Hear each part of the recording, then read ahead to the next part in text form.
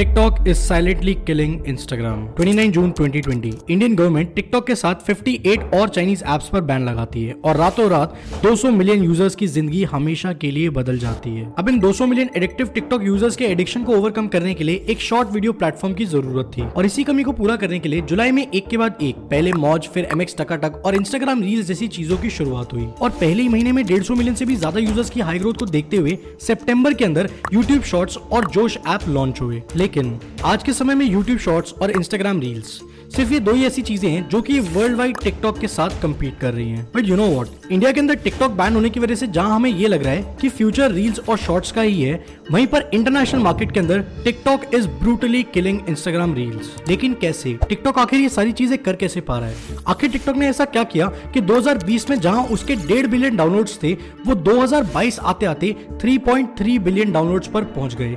And most importantly, TikTok आखिर ऐसा क्या कर रहा है जो कि आने वाले टाइम में इंस्टाग्राम रील्स के लिए बहुत बड़ा खतरा बनने वाला है। This video is brought you by unlisted assets, जिसके बारे में हम आगे बात करेंगे। TikTok versus Instagram. I know आप क्या सोच रहे हो कि जहां पर टिकटॉक एक वर्टिकल शॉर्ट वीडियो प्लेटफॉर्म है, वहीं पर इंस्टाग्राम एक फोटो शेयरिंग प्लेटफॉर्म है, तो दोनों का आपस में आखिर कैसा कंपटीशन? बट स्टिल इन दोनों सोशल मीडिया प्लेटफॉर्म्स के अंदर कुछ ऐसा है जो ज्यादातर लोगों को मालूम ही नहीं है। इसीलिए ऊपर ऊपर से देखने में हमें सिर्फ ऐसा लगता है कि ज्यादा से ज्यादा टिकटॉक इंस्टाग्राम के रील्स वाले मार्केट को खा जाएगा, लेकिन ऐसा नहीं है। टिकटॉक कुछ ऐसा बहुत ही ज्यादा जबरदस्त कर रहा है जो कि आने वाले टाइम में इंस्टाग्राम रील्स और उसकी पेरेंट कंपनी मेटा दोनों को बर्बाद कर सकता है।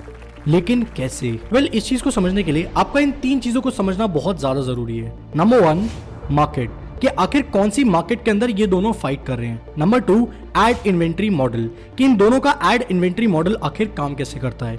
And third and most importantly, impact, कि आखिर टिकटॉक वर्ल्ड वाइड ऐसा क्या इंपैक्ट क्रिएट कर रहा है जो ज्यादातर लोगों को नजर ही नहीं आ रहा। सो फर्स्ट ऑफ ऑल, अगर हम मार्केट की बात करें तो 2 तरीके की मार्केट्स एग्जिस्ट करती है। नंबर 1, लॉन्ग वीडियो मार्केट, जैसे कि यूट्यूब, जो कि आप अभी देख रहे हो। नंबर 2, शॉर्ट वीडियो मार्केट, जिसके अंदर इंस्टाग्राम रील्स और टिकटॉक इस वक्त कम्पीट कर रहे हैं। सिर्फ इंडिया में नहीं, अगर हम इंटरनेशनली देखें तो शॉर्ट वीडियो मार्केट के अंदर ये 3 प्लेयर्स है जो आपस में बहुत जबरदस्त तरीके से कम्पीट कर रहे हैं। Number 1 TikTok, number 2 reels and number 3 YouTube shorts.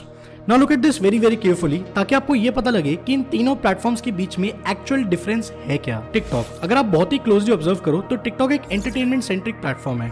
Singing, dancing, comedy, आपको टिकटॉक के ऊपर ये वीडियो सबसे ज्यादा मिलेंगी और इन्हीं वीडियोस को टिकटॉक ज्यादा से ज्यादा प्रमोट करता है। द इंटरेस्टिंग थिंग इज कि इन सभी एंटरटेनमेंट वीडियोस को क्रिएट करने के लिए टिकटॉक के अंदर ढेर सारे इफेक्ट्स होते हैं। तो एक नॉर्मल टिकटॉक क्रिएटर अपने ही फोन से नॉर्मली वीडियो को रिकॉर्ड करके उसमें अच्छे अच्छे इफेक्ट्स डालकर अपनी वीडियो को प्रॉपर तरीके से बनाकर प्लेटफॉर्म के ऊपर विदाउट एनी हेल्प आराम से एडिट करके डाल सकता है। टिकटॉक वीडियोस के लिए सारी की सारी चीजें उनके प्लेटफॉर्म के अंदर गिवन है, जिसका सबसे बड़ा फायदा ये होता है कि जो क्रिएटर्स उस कंटेंट को क्रिएट कर रहे हैं उनको सबसे ज्यादा कम टाइम लगता है।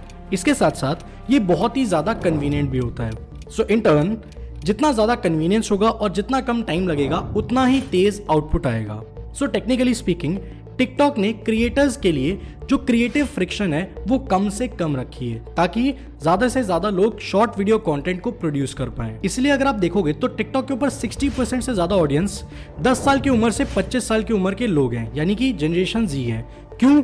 क्योंकि उनके लिए बहुत ही ज्यादा कन्वीनियंट है अपने ही फोन से सारी चीजें बनाकर उसको इजीली प्लेटफॉर्म के ऊपर अपलोड करना without needing any editing skills. वहीं पर दूसरी तरफ अगर हम यूट्यूब शॉर्ट्स की बात करें तो यूट्यूब शॉर्ट्स एक एजुकेशन सेंट्रिक प्लेटफॉर्म है, जहां पर आपको customer reviews, tutorials, quick unboxing, ऐसी चीजें ज्यादा देखने को मिलेंगी। नाउ द कैच इज कि यूट्यूब शॉर्ट्स के ऊपर एजुकेशन सेंट्रिक कंटेंट बनाने के लिए सबसे पहले तो आपको उस पर्टिकुलर फील्ड की अच्छी खासी नॉलेज होनी चाहिए। नंबर 2, आपको अच्छी एडिटिंग स्किल्स आनी चाहिए, क्योंकि यूट्यूब शॉर्ट्स आपको कुछ भी ऐसा नहीं देता जिससे आप वीडियो को बहुत अच्छे से एडिट कर पाओ, जिसका रिजल्ट ये निकलता है कि यूट्यूब शॉर्ट्स बनाने में क्रिएटर्स को ज्यादा टाइम लगता है, यानी कि slow output. So basically YouTube shorts के ऊपर एज कंपेयर टू टिकटॉक जो क्रिएटिव फ्रिक्शन है वो बहुत ज्यादा है। लेकिन अगर हम इंस्टाग्राम रील्स की बात करें तो इंस्टाग्राम रील्स इन दोनों के बीच में कहीं पर आता है, क्योंकि Instagram reels education plus entertainment इन दोनों का मिक्सचर है। सो अगर आप कंपैरेटिवली देखोगे तो इंस्टाग्राम रील्स बनाने के लिए आपको किसी भी चीज की मीडियम नॉलेज हो तो भी चलता है। आपको बहुत हाई क्लास एडिटिंग स्किल्स की जरूरत नहीं है, लेकिन still you would require some kind of editing skills, जिसके चलते आपका आउटपुट कंपैरेटिवली एक टिकटॉक वीडियो से स्लो होता है। यानी कि आप टिकटॉक पे जितनी जल्दी वीडियोस क्रिएट कर सकते हो, इंस्टाग्राम पे करने में आपको कंपैरेटिवली टाइम लगेगा। यानी कि इंस्टाग्राम के ऊपर जो क्रिएटिव फ्रिक्शन है वो मीडियम रेंज में है और इसीलिए इंस्टाग्राम रील्स और यूट्यूब शॉर्ट्स टिकटॉक जितने पॉपुलर नहीं है। डेटा प्लेटफॉर्म इनमार इंटेलिजेंस की एक रिपोर्ट के अकॉर्डिंग 44% लोग ऐसे हैं जो कि टिकटॉक को as a short video platform ज्यादा प्रेफर करते हैं over and above Instagram reels and YouTube shorts. लेकिन ऐसा आखिर है क्यों? वेल, इस चीज का जवाब है per day user engagement time. Now listen to this very very carefully. This is the harsh reality, लेकिन किसी भी क्रिएटर के लिए कंटेंट क्रिएट करने की सबसे बड़ी मोटिवेशन होती है रेवेन्यू अर्न। और ये जो रेवेन्यू वो लोग अर्न करते हैं वो मेनली इन दो फैक्टर्स के ऊपर डिपेंड करता है। नंबर 1, यूजर एंगेजमेंट, कि यूजर्स उनके कंटेंट के साथ आखिर कितना एंगेज कर रहे हैं। And number 2, ease of content creation, कि उनको कितनी आसानी आ रही है एक कंटेंट को क्रिएट करने के लिए। अगर हम यूजर एंगेजमेंट की बात करें तो digital intelligence company Similarweb के अकॉर्डिंग एक टिकटॉक यूजर हर दिन का 1 hour 27 minutes स्पेंड करता है और वही सेम बंदा यूट्यूब शॉर्ट्स के ऊपर 1 hour 21 minutes स्पेंड करता है। लेकिन इंस्टाग्राम के ऊपर उसका यही एंगेजमेंट टाइम सिर्फ और सिर्फ 41 मिनट्स का रह जाता है। सो टेक्निकली स्पीकिंग इंस्टाग्राम के ऊपर उसका जो यूजर एंगेजमेंट टाइम है वो टिकटॉक से आधा है। तो अगर कोई कंटेंट क्रिएटर टिकटॉक के ऊपर कोई कंटेंट क्रिएट कर रहा है और उसे वहां पर 1000 व्यूज आ रहे हैं, तो क्योंकि इंस्टाग्राम के ऊपर यूजर एंगेजमेंट टाइम कम है तो हो सकता है कि उसको उसी चीज के कंटेंट के लिए वहां पर सिर्फ 500 व्यूज आए। जितने ज्यादा व्यूज उतना ही ज्यादा यूजर एंगेजमेंट, और जितना ज्यादा यूजर एंगेजमेंट उतना ही ज्यादा brand leverage for sponsorships and brand promotions. और दूसरा है ease of content creation. Instagram reels के ऊपर एज कंपेयर टू टिकटॉक ना तो उतने ज्यादा इफेक्ट्स है और ना ही उतना ज्यादा ईज है। तो अगर कोई एंटरटेनमेंट कंटेंट क्रिएटर भी है उसको कंपैरेटिवली टिकटॉक के ऊपर कंटेंट क्रिएट करना ज्यादा आसान है as compare to Instagram reels. India में टिकटॉक बैंड है, इसलिए मजबूरन हमें रील्स और शॉर्ट्स से काम चलाना पड़ रहा है। लेकिन इफ यू सी इंटरनेशनली तो एक शॉर्ट फॉर्मेट कंटेंट क्रिएटर हमेशा टिकटॉक को ही प्रेफर करता है as compare to Instagram reels और यूट्यूब शॉर्ट्स। आई नो आप क्या सोच रहे हो कि एज इंडियंस हम लोग तो कभी टिकटॉक को याद भी नहीं करते, तो फिर आखिर टिकटॉक का user engagement time Instagram reels से ज्यादा कैसे है? वेल, ये वो जगह है जहां पर प्रोफाइलिंग डेटा अपना कमाल दिखाता है, जो कि एक्चुअली में इफेक्ट करता है उनके एड इन्वेंट्री मॉडल को। जहां पर इंस्टाग्राम के ऊपर 2 बिलियन यूजर्स हैं, वहीं पर टिकटॉक के ऊपर 3.3 बिलियन यूजर्स हैं, यानी कि 1.3 बिलियन यूजर्स ज्यादा हैं इंस्टाग्राम से। अब ये जो 130 करोड़ लोग ज्यादा हैं टिकटॉक के ऊपर, ये एक बहुत बड़ा गैप क्रिएट करता है डेटा अक्यूमुलेशन के अंदर। सो बेसिकली जितने ज्यादा यूजर्स होंगे उतना ही ज्यादा उस प्लेटफॉर्म के ऊपर डेटा अक्यूमुलेट होगा। जितना ज्यादा डेटा अक्यूमुलेट होगा उतनी ही बेटर वो कस्टमर प्रोफाइलिंग कर पाएंगे। जितना बेटर कस्टमर प्रोफाइलिंग होता है उतना ज्यादा पावरफुल एल्गोरिथम होता जाता है। जब एल्गोरिथम ज्यादा पावरफुल होता है तो यूजर एंगेजमेंट टाइम बढ़ता है। यूजर एंगेजमेंट टाइम बढ़ने की वजह से ज्यादा ब्रांड्स आते हैं प्लेटफॉर्म पे।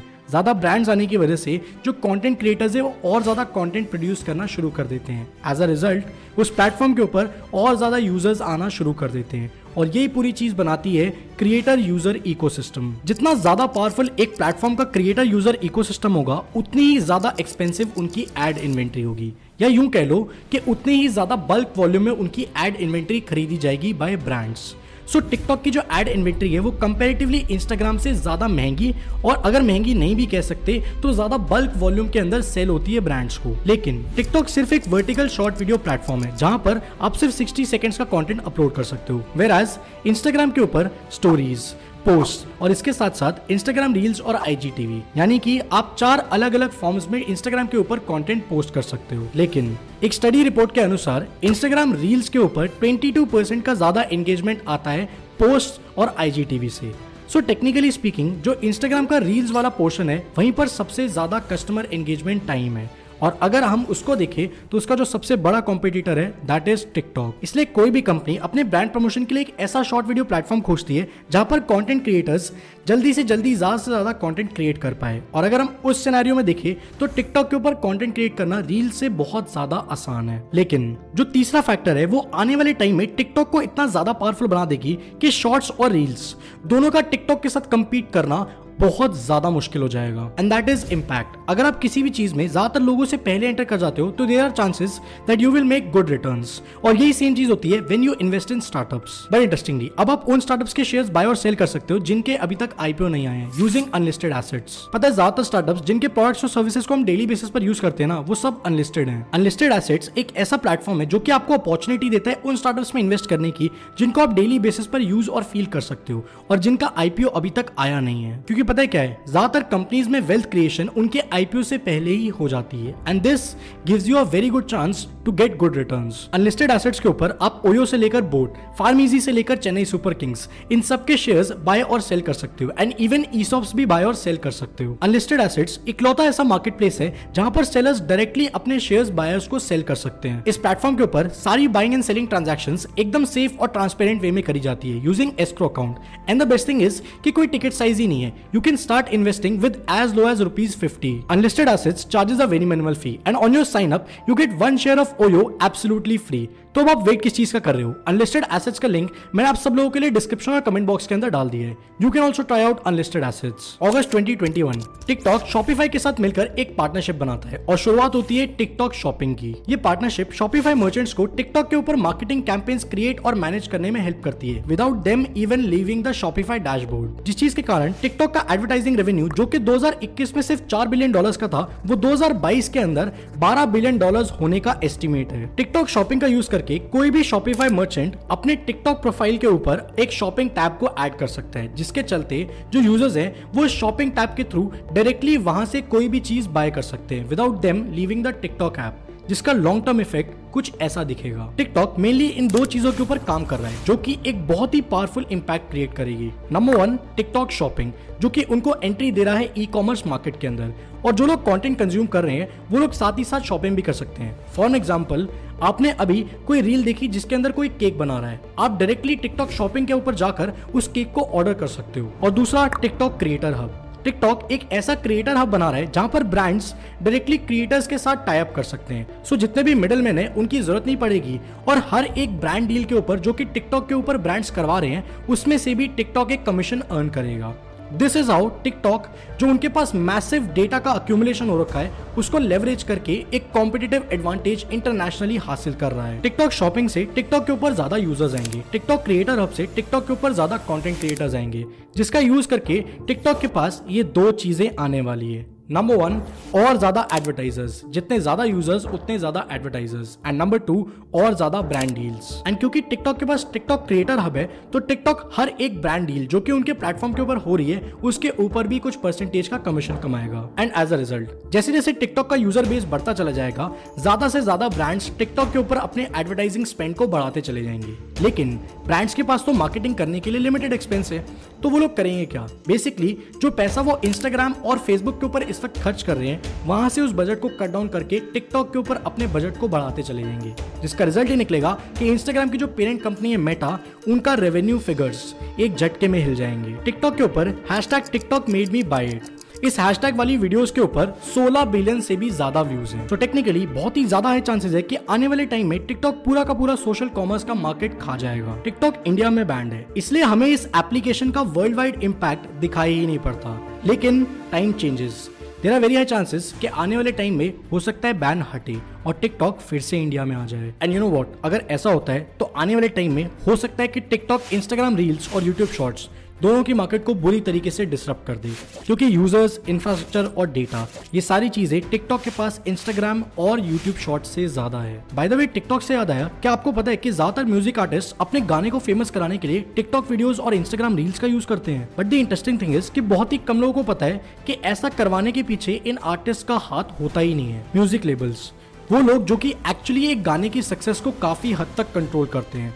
बट यू नो व्हाट, इन म्यूजिक लेबल्स की वजह से आज आर्टिस्ट इतने ज्यादा परेशान हो रखे हैं कि बहुत सारे आर्टिस्ट सुसाइड कर रहे हैं। Music industry is super dark और इस इंडस्ट्री के अंदर कुछ ऐसे राज छुपे हुए हैं जो ज्यादातर लोगों को मालूम ही नहीं है। वेल, अगर आप ये राइट वाली वीडियो देखोगे ना तो जान जाओगे।